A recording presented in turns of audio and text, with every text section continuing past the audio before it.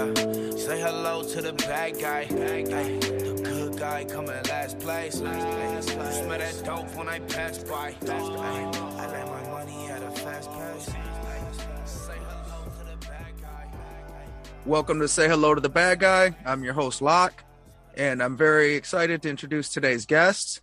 I got former Kansas City Intelligence Unit Detective who's authored 3 books. He's produced 4 documentaries. He's the creator of the Kansas City Mob Tour app and host of one of my favorite podcasts, the Gangland Wire podcast. We got Gary Jenkins. Welcome to the show, Gary. Well, great. It's good to be here, bad guy. I love your title, dude. Say hello to the bad guy. So I appreciate you taking time to come on today. And like I said, so you've actually gone on to law school, passed the Missouri bar. But if you could just give us a little bit of background on your history in law enforcement. I believe you was from like 71 to 96. You were in Kansas City. I was, I came on the Kansas City Police Department in 1971. I worked at a factory job. I didn't go to college out of high school, and I went to a factory job, and it was a good factory job, building Fords here in Kansas City. But in 5 years, I started on the night shift putting on back motor mounts, and 5 years later, I'm on the day shift putting on front motor mounts. And it was the most boring, orange job I ever had, but it paid good and had good insurance. And I had kids, or I had a kid by then. But, the police department put out a series of public service announcements trying to hire a bunch of guys, and it looked good to me. After working on that assembly line, it looked real good to me. So I tried it, and I went on, and I loved it. I'll tell you what, I loved it. I wanted to be a cowboy when I was a little kid growing up. We had horses actually on the farm, but I wanted to be a real deal cowboy, and that's about as close as you can come to being a cop, to being a cowboy. Instead of giving me a horse and a lever action 30-30 and a Colt 45, they gave me a Plymouth Fury and a Remington shotgun, pump shotgun, and a Smith & Wesson Model 5938. But I, still got to go out and go after the bad guys. So it's the 1971 equivalent of a cowboy. So, being on the police department, I was aggressive and I was active, and I wanted to go where the action was. And I went to where the action was in patrol. And then I wanted to be a detective. And I was what we call a property crimes detective in the, what we called a station detective out of the station. And, the big boys worked downtown, and the real big boys worked in the intelligence unit. Now, once I found out about them, I thought that's where I want to go. You go after the mob. And we have an organized crime family, the Savella family here in Kansas City. And it was really highly organized. It was old school Sicilian mafia, with a boss, an underboss, a consigliere, a couple of capos. It wasn't very big. Chicago, I think, has 5 or 6 crews, and New York has 5 families. So we weren't very big, but we were organized, and our boss was smart. So I ended up getting in the intelligence unit and started having a little success there at that work, and ended up spending, I think, 13 years there as a detective before I got promoted to sergeant. And it was lucky enough when I came in, the FBI in like 70, I came in there in 76. And during that next year, we had a mob war that started between the Savella family and an upstart group of young Turks they were the Spiro brothers. That's Spero, like Anthony Spiro from New York. I think he's a pretty famous guy. And this was Nick, Carl, Joe, and Mike Spiro, and they had a mob war with the 2 Savella brothers, Carl and Nick, who was the boss. And Carl was kind of not his underboss, but his confidant. You might call him his consigliere, and a guy that helped run stuff on the streets. Anyhow, they started that war, and we got assigned to that right away, working with the Bureau. But at the same time, the Bureau trying to find information about the Savellas wanting to kill the Spiros, they put in a bug in a little restaurant called the Villa Capri, and out of that bug, they didn't hear any talk about murder plots. They heard talk about Las Vegas. They heard talk about a guy named Lefty. They heard talk about a guy called Genius, who was also, they used to drop the name Glick in that. And they heard the name Stardust, and they heard $25 million. And are we in on that? And, I told him to make a public announcement and get out, boy, whatever you got to do. And so, they knew they were talking about Vegas, and they immediately started contacting Vegas and other FBI offices around the country to find out what was going on in Las Vegas, because there was obviously something going on. And that I told him to make a public announcement and get out. And it was about a guy called Genius, who they thought was a guy named Glick. Well, Alan Glick owned the Argent Corporation, had a big Teamsters loan for $62 million, and had bought actually 4 casinos, and his flagship was the Stardust. And he had made an announcement he was selling out about that time. And the Bureau knew they were onto something real quick. And they needed a lot of help fast, because Tuffy left one night from the Villa Capri and said, I got to get to a phone.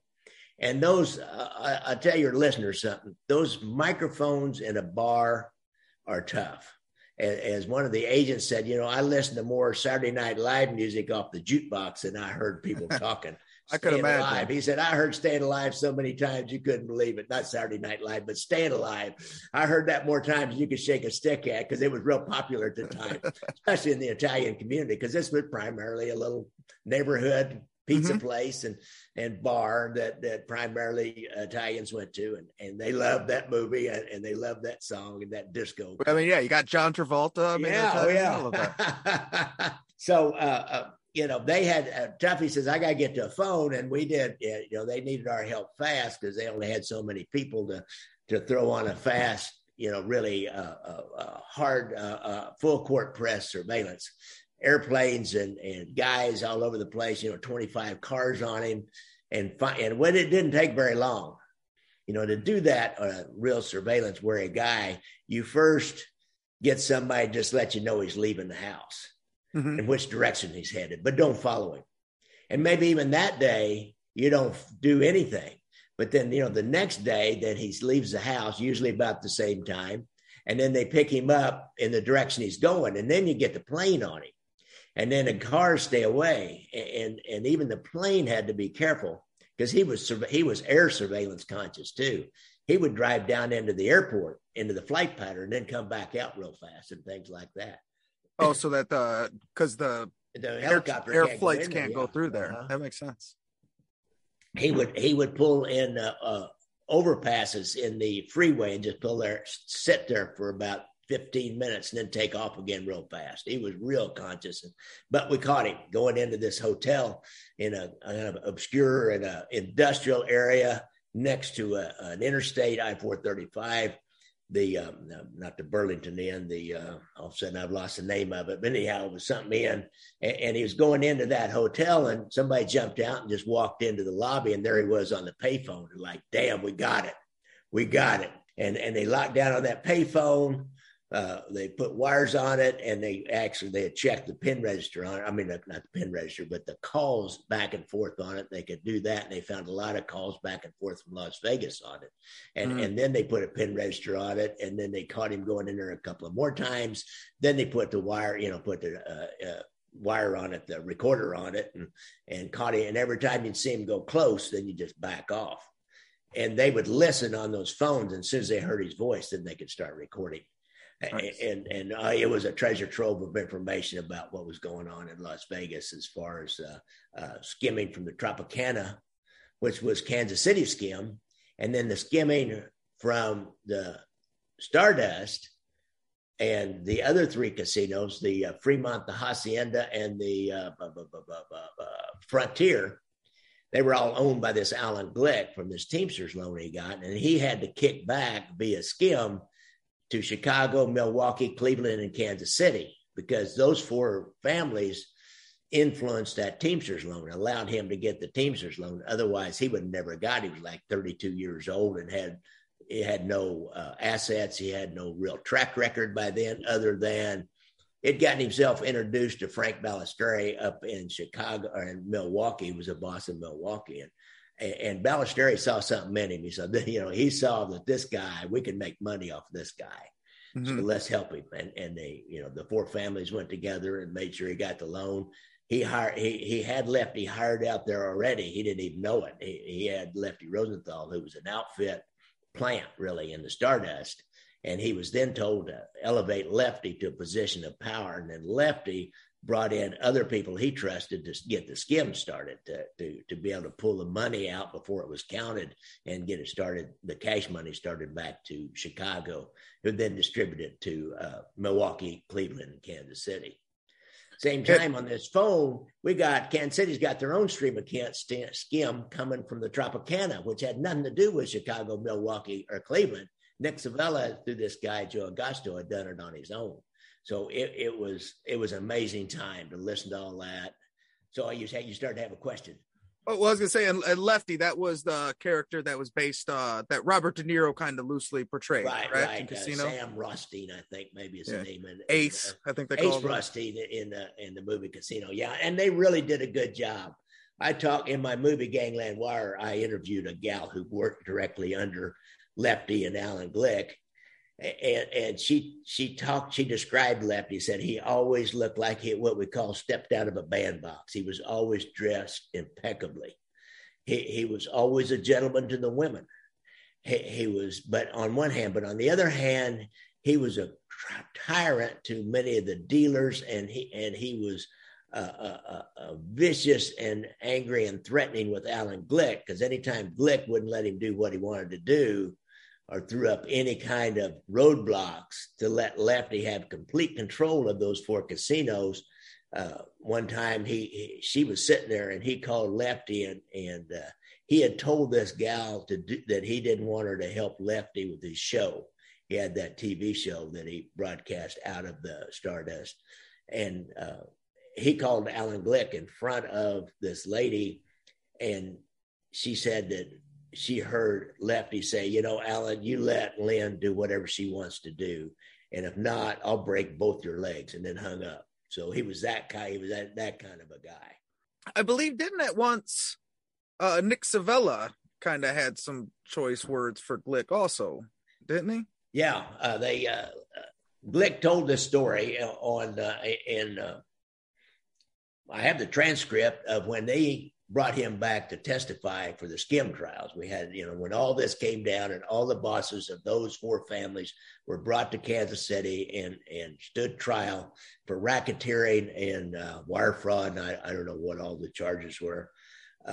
Glick came back and he testified, and, he never went into witness protection. He hired his own private security. He hired a lot of off-duty San Diego policemen, lived in a gated community, and he was never touched. And there was never any efforts even that we know of to try to stop him. But he flew back to Kansas City and he testified that one time Lefty Rosenthal told him, said, and they owned the casino company owned a private jet. Said, come on, we're flying back to Kansas City. You got to talk to this guy in Kansas City. He claims he didn't even know who he was. Flies back. Glick tells a story that they get off the plane. A car meets them, and they're taken to I believe it's a Marriott on the grounds of the hotel. There's one big hotel, a Marriott, on the grounds of the airport, and takes him up to a room. And in a kind of an interesting coincidence, room's dark, and there's one light on it over a chair, and just like not a table lamp, but a stand-up lamp, living room kind of lamp. They moved over, and it's just shining down into that chair. And he's told to sit in that chair. And then Nick Savella appears out of the darkness and starts questioning. But it was like an old 1950s cop interrogation. And he starts questioning. And first thing he said, he led with this: if it was up to me, you wouldn't leave this room alive. And then starts telling about how he owes you, you owe me $1 million, $1.5 million. I don't remember. You owe me all this money. And Glick's claiming, well, I don't know how I'm going to repay you. And he said, I can't do that. And he says, you've got a man right here looking at Lefty. He said, he can get me paid. So what he was talking about was letting Lefty skim money from the casino, because he was, at that time, Glick was still throwing up roadblocks in front of Lefty. And he said, you just let him take care of that, do whatever he needs to do, and he'll take care of that. And so then this guy, Glick's talking about how, well, I dealt with Frank Ballesteri, and I remember reading the transcript. Nick Savella said something about, Fancy Pants, said, we'll take care of him. You don't have to worry about him. And he looked at Tuffy DeLuna, and Tuffy was sitting there, and he said something to the effect of, Tuffy, you need to go to Milwaukee. So, we never really documented anything after, about that, any kind of a meeting there. But that was his direct testimony. And of course, he flew back and Lefty got to do whatever he wanted to do. Yeah, so definitely there was a fairly high level of respect for a guy that's an integral part of the skim. They sure didn't, didn't show him a lot of respect for sure. Support for Say Hello to the Bad Guy podcast is brought to you by Manscaped, who's the best in men's below-the-waist grooming. Manscaped offers precision-engineered tools for your family jewels, and Manscaped just launched their 4th-generation trimmer, the Lawnmower 4.0. So join over 4 million worldwide who trust Manscaped with the exclusive offer for you, 20% off and free worldwide shipping with the code BADGUY. Now, it's actually 4,000,004 if you count us. Or 8,000,008 if you're counting balls. You gotta think of some of those people that only have one, though. What about people with extras? Evens each other out. Compensate. Hey. Sometimes Total you leave recall that, balls. Sometimes you leave that middle nut alone. You got a little mohawk. It's cool. So yeah, we got the Performance Package 4.0. So that comes with Crop Preserver. You get the Crop Reviver. Comes with a bag, the nose clipper, the underwear, anti-chafing boxers. So it's a great kit. But even if maybe you don't need all that, they just have smaller stuff. They got lip balm. They got shampoo. They got body wash. They have traditional shavers. Like if you just wanted a single razor shaver. So get 20% off and free shipping with the code BADGUY at manscaped.com. That's 20% off with free shipping at manscaped.com and use the code BADGUY. Unlock your confidence and always use the right tools for the job with Manscaped. So one of the things I want to ask, you cover all kinds of mob stuff. Yeah. But Nick Savella would kind of be your specialty coming from Kansas City. Mm-hmm. And we covered Nick Savella. And my biggest thing with Nick Savella is, you look at all these different, historical mobsters that we know. That have huge names. And there were some like Tony Accardo or Meyer Lansky that were pretty successful, but those aren't even huge names. And you look at a guy like Al Capone, whose total reign was, less than a decade, riddled with violence. Yeah. And then you look at Nick Savella. He was a boss for decades. He was real big with the Teamsters Union. He was at the Appalachian meeting. He was integral in, the Las Vegas mob scheme that we know. How is it that this guy that was such a successful long-term gangster that had his hands in so many things is such an unknown compared to some of these other gangsters who, I guess, I hate to use the term resume when we're talking about mobsters because it seems a little bit weird, but who seem to have significantly less on a resume are household names. In the meantime, majority of people have never heard of Nick Savella. Yeah, that's a great question. A lot of people have that question, and I've wondered myself sometimes, but I know the answer. Nick Savella was old school. Nick Savella kept his mouth shut. Nick Savella did not go out in the joints at night. This is just on a personal level. He didn't go out in the joints at night. He didn't talk to anybody except real close, long time, old school friends out of the 30s and 40s that were still around. He didn't talk to anybody else or relatives. And Tuffy DeLuny, his underboss, and he had a driver, a guy named Pete Tamburello. And he instilled that quietness in every one of the people that were the persons that were close to him. No, but FBI is notorious for like just grabbing guys and just trying to talk to them. Well, the people that were close to Nick, they wouldn't even exchange pleasantries back with him. With the FBI agents that would just try to, see him somewhere on the street or in a joint or down to City Market where they were hanging out. One of the agents that did that a lot, all of a sudden I've lost his name, but he said he would take a big cigar and light it up and go down there and find Nick at the City Market and start trying to talk to him. And Nick would start, telling the, F off and several different expletives. And he said he'd take a big drag of that cigar and then just blow it in his face and walk off. Nick, he sputter on that, but he couldn't do anything. Right. Well, hey, you could refuse to talk to him, but there's not much you could do to a federal agent when they blow smoke in your face. I guess that's one you got to just take on the chin. Yeah. He would just go, that was an accident. He made a complaint, on the professional standards division came in. I don't know what he's talking about. That I was smoking a cigar. I don't really remember blowing it in his face. back then, you got any video of that? No. Yeah. And I know you mentioned Tuffy DeLuna, but also like his brother Court, he was also pretty close with, right? Right. They're real close. They talked all the time. And we got all kinds of conversations with them. And then at some point, his nephew, Cork's son, got involved also, correct? Yeah, right. Tony Wright. He was in jail on another charge. It got a gambling charge, I believe. They had a big book here in Kansas City.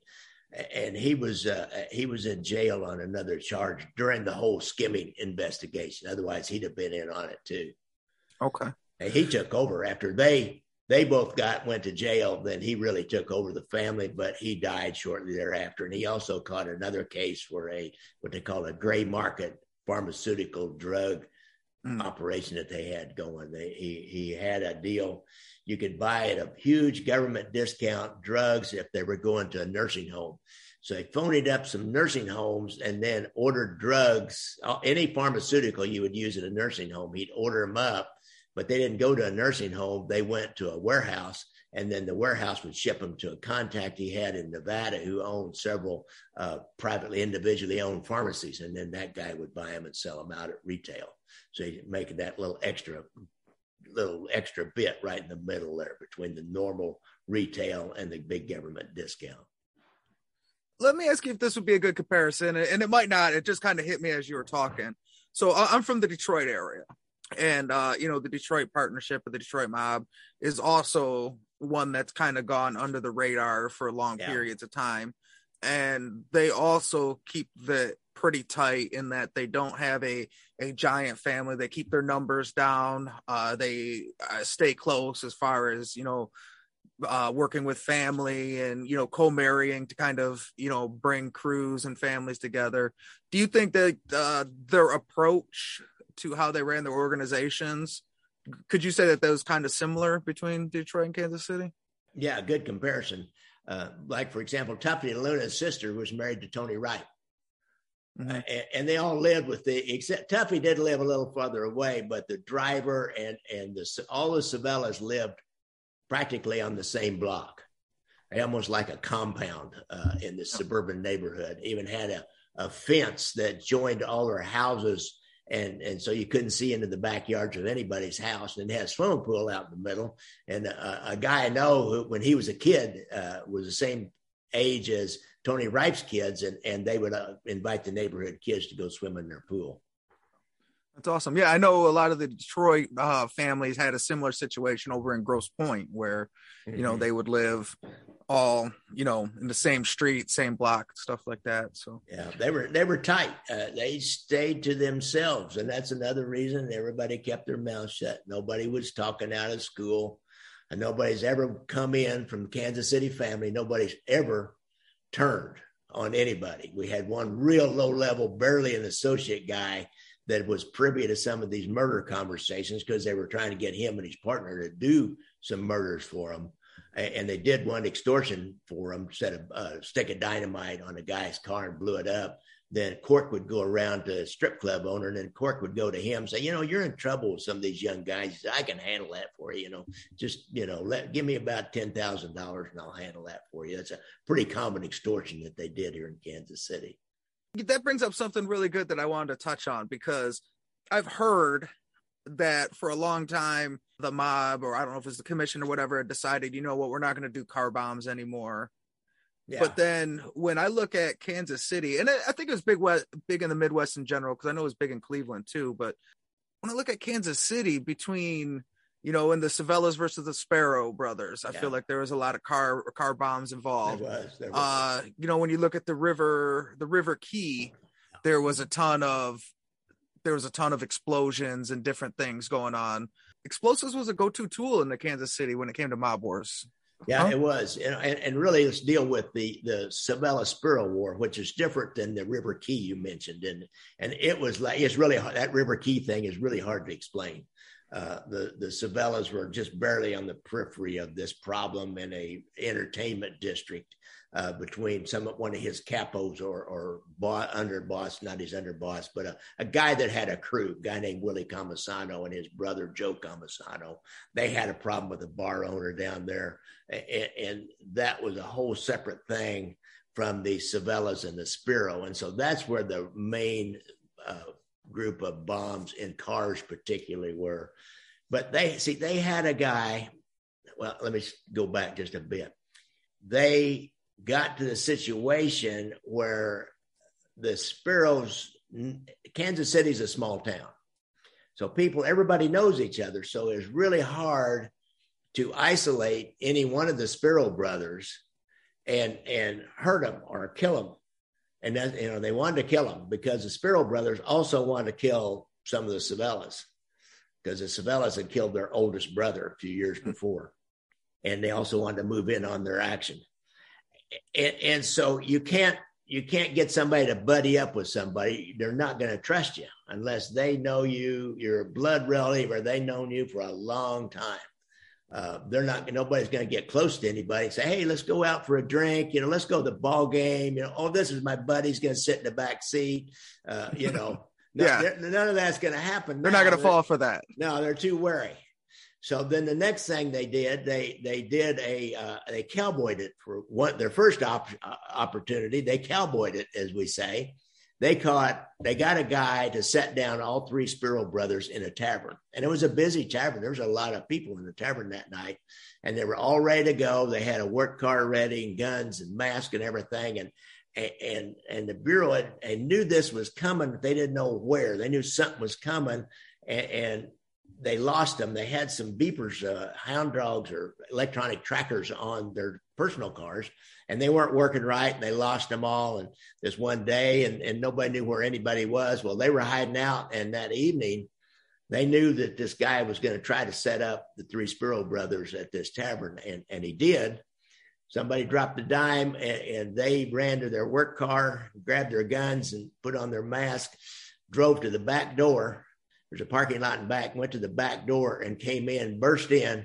And when they went in, they could see two of the brothers sitting to their left at a table, and the other brother was standing at the bar up by a payphone. And he'd been on the payphone just a few minutes earlier because some of our intelligence guys had just driven by and saw him at the payphone. And they were driving on away to check another location and come back and kind of watch the Spiros a little bit. And because we weren't locked down on them. The Bureau, we didn't know the Bureau knew something was about to happen. If they'd have told us, Nick and Tommy Joe would have stayed there, but they didn't always tell us everything that was going on back then. And so the two intelligence guys drive on by. Same time, these three mob guys, probably Tuffy and Joe Ragusa, and I'm not sure who the third one was, maybe Charlie Mortina, burst in the back door, and two of them spin off. They shoot at Joe and Mike sitting at the table. They kill Mike and wound Joe and hold the rest of the bar, at bay, make sure no off-duty cops want to be heroes in there, or somebody else with a gun wants to be a hero. Tuffy, they claim, is a guy in the ski mask with a shotgun, and Carl Spiro sees what's going on, and he bolts out the front door. He's booking across big wide street, Admiral Boulevard out front, and Tuffy runs to the front door and pops him with a shotgun with double-aught buck clear across the street, like a four-lane street, and pops him with a shotgun and puts him down, and they run back in, get in their car and drive off. And in true mob fashion, they throw away the guns on the way, and they drop the car about 4 or 5 blocks away and disappear for the rest of the evening. Even, if DNA had been around, we'd have had him because they found a ski mask in that car. I always thought we ought to go back and see if we still have that ski mask in evidence, and then do a DNA thing with these three guys that were suspected. But apparently nobody's ever done that, and nobody really cares because everybody's dead now. And so, that was the end of that. They were not going to ever be caught unawares in a bar again. And really, the war really heats up now when Mike's gone. Joe Spiro and Carl start making a bomb, and they're going to use the first bomb that gets used in this, kind of like first person to use a nuclear weapon, I guess, and somebody else uses one. So Joe and Carl, they get a case of dynamite from a guy, stole it from a construction site down in Arkansas. And they make a bomb. And Joe has this little crew of non-Italians, or what we call Peckerwoods in Kansas City, who are working with him. Well, one of them's an informant for a Kansas City police officer. Mm. So he's reporting that, hey, they're talking about this. They want me to help them do that, but they don't really bring him in on everything. And then one night he comes down to this tavern that's about a block from a tavern, the Villa Capri, where they put that bug where all the Sabellas hang out. And the Spiros own a Spiro associate owns a tavern about a block away. So they go down there, and Joe takes this bomb he's made and puts it underneath Tuffy's car, which is parked out in front. And then, they wait till he comes out, and they're standing out in the doorway of this other tavern. And when Tuffy comes out, they have a sending unit, which is from a model plane, one of those model planes that you fly and you got a joystick and all that. Uh-huh. They start, hitting the button on that to send the electronic signal, and it doesn't go off. Tuffy just drives off, leaves the bomb in a brown paper sack, sitting there, and they have to run up and grab the bomb, bring it back, and go test it. And they realize their antenna wasn't long enough on the receiving unit. They then rent an apartment that looks right down onto the Villa Capri across the street. Or I got a friend that's got an apartment. They get it. They're going to try this bomb again. Well, the informant is like, he's over his head now. He has to go out and help him test the bomb, scares him to death when they're trying to figure out how to make this, what they call a servo motor work, the motor that then moves something to make the connection, but to complete the circuit to set off the blasting cap. He's scared to death. He's calling his control guy, what's his name, Johnson, J.D. Johnson. He's calling him like every 10 minutes, like, oh, God, we got to get me out of this. And we're, our commanders are freaking out, too, because these guys have this bomb, and we know it's in a stolen car, and it's parked somewhere. We don't know exactly where. And then later that night, they're saying we just got to go ahead and take them off because we can't let them murder Tuffy. We can't let them explode this bomb, but right. We got to find this bomb. So they find a stolen car. They still don't know exactly that the bomb's in that. Pull up next to it in a van, slip out underneath, put a electronic hound dog tracking unit on it, which sends out a signal. Well, this remote control detonated bomb turns out was in that car and ready to go. Now, if that signal had been had coincided with the signal that bomb needed when they got up there with that tracker, it would have gone off.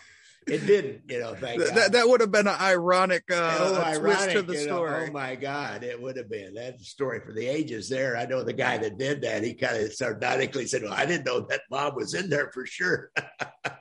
And they didn't think about that until after it was over. So they put the tracking unit on it. The informant gets picked up the next day. He goes down, and Joe shows him the bomb, and he says, we're going to do this tonight or tomorrow night. And if we can't catch him and put this bomb under him, we're just going to set it at the doorway of the Villa Capri when they're all in there, set it off, and be outside the shotguns and just start taking people out when they run out. So our informant is like, he's totally freaked now, and so's the upper management on the PD. So, but now we know the bomb's in that car. So they had just start working up search warrants, and we got 3 other co-conspirators and a search warrant for the car and for Joe Spiro's house and the other guys' houses in the barn, take everybody off and charge them with this whole plot to kill Tuffy. Tuffy refuses to cooperate in any of this. They'd even driven by and taken a shot at him with a deer rifle, and he wouldn't even acknowledge that happened. And the guy interviewing him says, "Well, what's that hole down there?" He said, I don't know what that is. So that's, they had a code, man. Well, and they stuck to it. And like you said, nobody ever ended up talking. So right. it definitely worked. And then, after that, then the Sabellas started using bombs, and they had a bomb maker that he put it was overkill. He put a Spiro associate who was a car dealer. He was parked out in front of his girlfriend's house, and they put almost a case of dynamite with a mercury switch up underneath that car. And he came out and started backing off, and there's this thing up underneath his car. And so he gets out and they look, and he said, "Oh man." So they call the police. They come over, said, "It looked like a bomb to me," and call the bomb squad and ATF. And there was some wire that the bomb maker, had not got connected quite right. Otherwise, it would have blown up that car, that house, and probably a couple of adjoining houses, is what the ATF agent told me. Well, then a few months after that, this Carl Spiro, he's moved out in the country by now. See, he's crippled, and he has to have hand controls for his car. He's got this big old brown late model Cadillac Eldorado with a disabled license plate, and he has hand controls and a wheelchair. I mean, I followed him on it all over the city. He'd like lean forward, pull that wheelchair out of the back seat, put it out and set it up, and laboriously get out and get in the wheelchair and go into wherever he wanted to go in. And he was still conducting business. He was still selling drugs and buying and selling stolen property and any other, criminal activity that he could make money at. And he bought this house out in the country, and it was on about 10 acres. And you could see for miles. We even had wiretaps where Nick and Court Savella talked about how it was impossible to get close to him out there. And they talked about, well, you need a high-powered rifle, and Willie's got a 30-06, and Nick said, well, our guys, they'd have to get out and they'd have to run and crawl. And I don't think we got any guys in good enough shape to do that. Well, Ragusa could maybe, but he's the only one. He's not going to do it by himself. And so they were struggling then getting him isolated again. So they have to go with the bomb. And Carl's got a nephew staying there. So the young guy comes out that morning early before Carl gets up and takes off for the city, and he just parked his car outside. I guess he thought he was protected out in the country, even at night. And the nephew goes back in. He says, Uncle Carl, there's something funny underneath your car. And then, of course, he knows, oh, God. So he rolls out and looks, and there was something funny up underneath his car. And there's also a wire coming out and attached to something taped to the side of the car on the side away from where he would get in it. He goes back in, calls the local police. It would be the Clay County Sheriff's Office, and they come out and they quickly realize this is a bomb and, get everybody there. Nobody really is that close because they're all on these little 5 and 10 acre plots up there. A couple of houses that were kind of close, and everybody out of Carl's house and take them down the street. ATF and the Kansas City Bomb Squad come up and they start taking it apart. And it's another, I think the guy told me it's 28 sticks of dynamite. I've got this all in my documentary of Brothers Against Brothers. I even got pictures of that bomb and the dynamite in the car. And it had a mercury switch wired to it that this one would have worked. That ATF agent friend of mine, Dave Nyman, told me, he said, this one would have worked, but they were able to disarm it by cutting that mercury switch loose away from the rest of the wire. A mercury switch is just a little glass ampule with 2 wires in one end of it, and it's got mercury in it. So mercury, as soon as it's disturbed, it'll roll down to the other end, and it'll make the connection between the 2 wires and then set off the blasting cap. So that was, and so that was the bombing, but they were always pretty controlled bombings. But had those bombs got off, they might have taken out some innocent people. That's why the mob doesn't really like to do bombs, because when they take out bystanders, they have collateral damage. Law enforcement goes nuts. They pull out all the stops, and the press and people that were normally maybe somebody who knew something, had been their friends, may not be their friends anymore. So anyhow, they like to have some control over the bombs, but they got a little out of control on this one. And in the end, Carl Spiro had a used car lot. And he had a little shack on it for his office. And I know an agent or an undercover highway patrolman that was working in and around there and selling him stolen property and getting drugs from him. And he said he never saw him sell a car out of this car lot. There's about 5 cars on it. They never sold a car. But he rolls in one morning, first thing, gets out and goes out in that lot. And somebody sitting up the street sees him go in, they have a remote control detonator and set it off. And it was so much dynamite, but there wasn't anybody close around. He was the only one at the lot, that it blew that shack clear apart, blew him up out of the roof and his wheelchair, and deposited him down in the parking lot. You can see pictures of the crinkled up wheelchair out in the parking lot. It was a pretty good sized bomb too. That was the last one we had, other than his brother Joe got killed. He had some dynamite stored, and it went off, and it killed him. He killed himself, actually. Right, but that was his own stuff. That was like a mistake, Right, user error, basically. What's crazy? So with the brother of the wheelchair, for one, that's a serious commitment to being a gangster. Oh, he was serious. He was, and that's a serious commitment to still driving a Cadillac, because you could have switched to a different vehicle and made it considerably easier. But that's a lot of effort to go in to stay in your Cadillac. So you kind of got to respect that a little. You do. He was kind of an egomaniac. His license plate was a personalized license plate with his name on it, Spiro, Spero. I mean, he'd do things like, we caught him gonna hit him again at this same tavern, the Virginian. We found out later that somebody made a call and said he's down there all by himself. Well, we were down there, myself and about 3 other guys, because we were locked down on Carl Spiro. And by this point in time, we were locked down. Everywhere he went, we went. He pretty much knew we were back there, if he didn't want to, then he'd give us a slip. But mostly we were back there outside.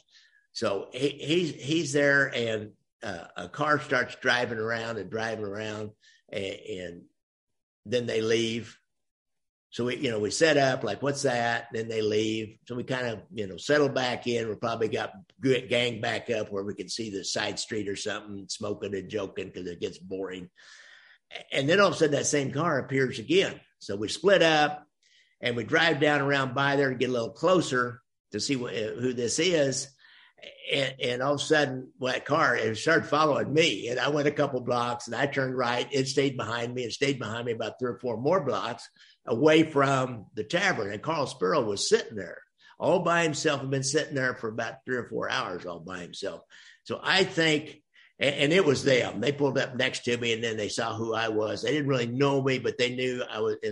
By then, we're in primarily a black neighborhood, and I'm this 30-something white guy in this, kind of rental car looking car. I just, I just had that look of being a cop, and they're really, really suspicious, and they took on off and left. But they were going to try to hit him in that joint again. But he was wanting them to try. He always carried a gun wherever he went down in that wheelchair. This state trooper that worked with undercover on him later on, actually during that time and later, said he always had a piece hidden underneath in that wheelchair where he could get to it real quick. So he was wanting him to come in there. He was looking for a shootout. He often said that he wished they'd gone ahead and killed him, actually. And so he didn't mind. He joked, say, if they blow me up, I won't know it. I'm dead. So he was that, he had this fatalistic attitude by then. Well, yeah, and it makes sense. You're now in a wheelchair, killed several of your brothers. I could see where that would definitely put you in a mindset where you're kind of throw caution to the wind or kind of ready for whatever. And like you said, you did the whole documentary, Brothers Against Brothers, the Savella Sparrow War. Definitely recommend checking that out. One more question I wanted to ask you before we let you go. So I had interviewed Elaine Smith on the show one time, who I know you've also interviewed. And one of the things she talked about how is, growing up and in the neighborhood and stuff like that, these people, you always have this real romanticized version of gangsters. And then once she actually started working for the FBI and started working firsthand and getting to know these guys and listening to the tapes and seeing their interactions, she said, there's always these romanticized versions, but in reality, she said she found most of them to be dull bullies for the most part. And I know you spent quite a bit of time in the intelligence unit, and I just kind of wanted to see what your opinion was on, we romanticize these gangsters. Do you find, that's definitely an overstatement, or what's your thoughts on that? It's interesting.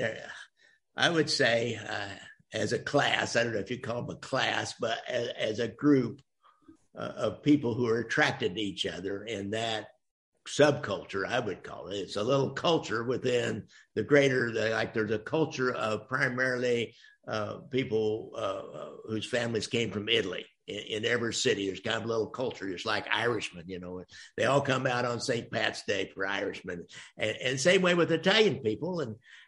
And then within that, there's this little subculture, and they know each other, and they like, their kids marry into each other's families because they know each other, and their kids and their wives usually go to church and take part in school activities. And it's just kind of, they're all across the board. The smart ones, the good ones, like Nick Savella, he was pretty well read, I understand. And he was more quiet, and he was not, he didn't curse a little bit, but he was not aggressive.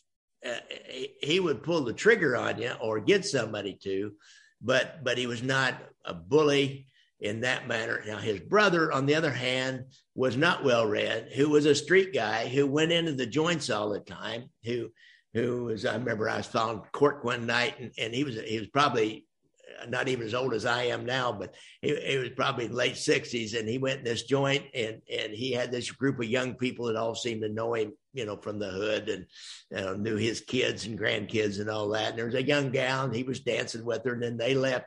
He followed her to an apartment not too far away. And so and Nick, you never even saw him out in the joints.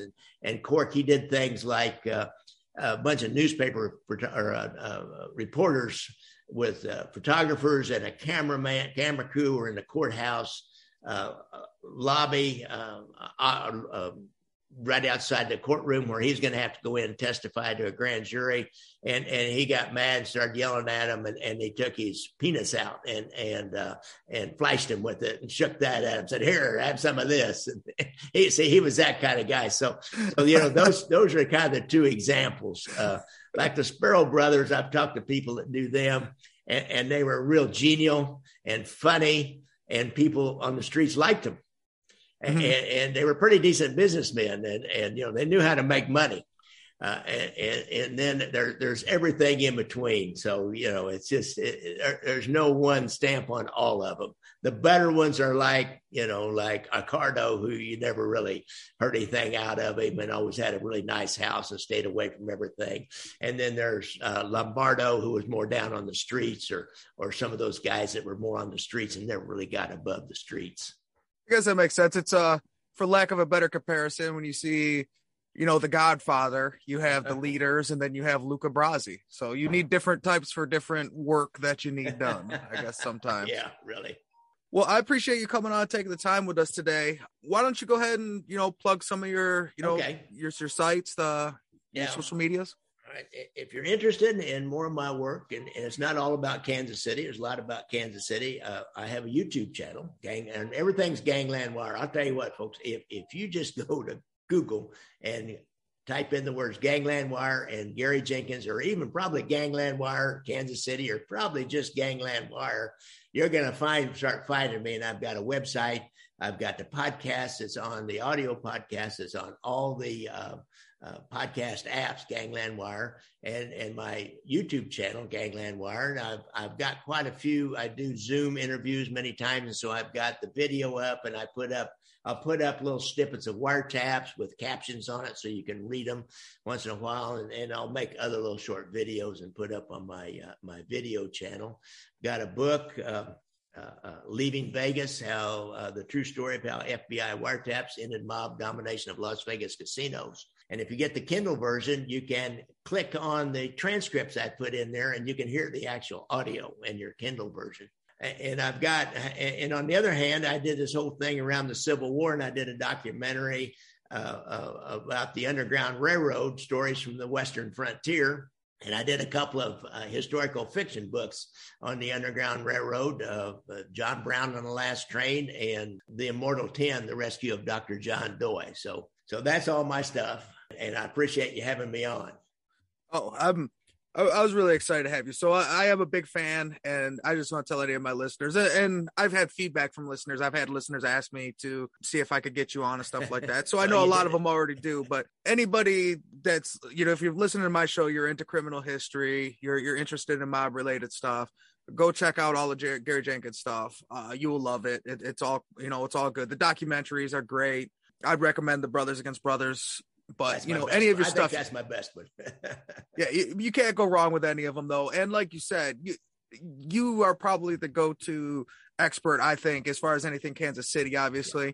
But you cover all different mob-related stuff, criminal-related stuff. Yeah. So it's not just strictly Kansas City. So yeah, I even did a skyjacker. I got the skyjacker that did 42 years in the penitentiary and got out. And I started talking to him, and I did I think a 3 or 4 episode series with Martin McNally, the skyjacker from 1972.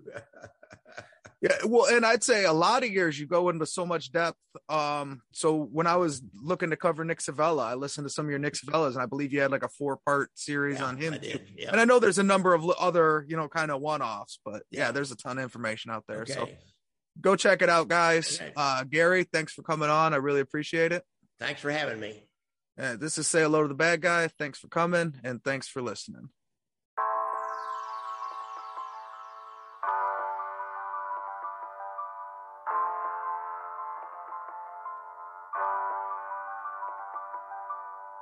Yeah, say hello to the bad guy. The good guy coming last place. You smell that dope when I pass by. I let my money at a fast pace. Say hello to the bad guy. The good guy coming last place. Smell the dope when I pass by. I let my money at a fast pace. We was down bad, my mama had to be dad. Spent my birthdays in the trap, we had to work with what we had. She been working on a raise while trying to raise me like a man. Plus my daddy in the box and all my cousins in the can, man. And I don't need 100 friends, I just want 100 bands, 100 jugs, 100 scams, ay. So I done money grabbed 100 hams. Said I done money grabbed a bunch of bands. And I ain't wanna fall victim to that system or the business. Fuck a judge with a grudge, I'm blowing crud for my mental, ay. And I still keep it on me, run and tell your big homie first you meet your dead homie, ay. Yeah, say hello to the bad guy, the good guy coming last place. You smell that dope when I pass by. I let my money at a fast pace. Say hello to the bad guy, the good guy coming last place. Smell the dope when I pass by. I let my money at a fast pace. I just did the dash in the fast lane. Let my money at a fast pace. Look like a drag race. Cut your re-up in my ashtray. I'm in my bag. Hey, good girl, bad face, slim waist, and her ass fake. And she in love with the bad guy. But bad bitches never act right. She act up into that bag fly. Did a turn around in one night. Say hello to the bad guy. The good guy coming last place. You smell that dope when I pass by. I let my money at a fast pace. Say hello to the bad guy. The good guy coming last place. Smell the dope when I pass by. I let my money at a fast pace.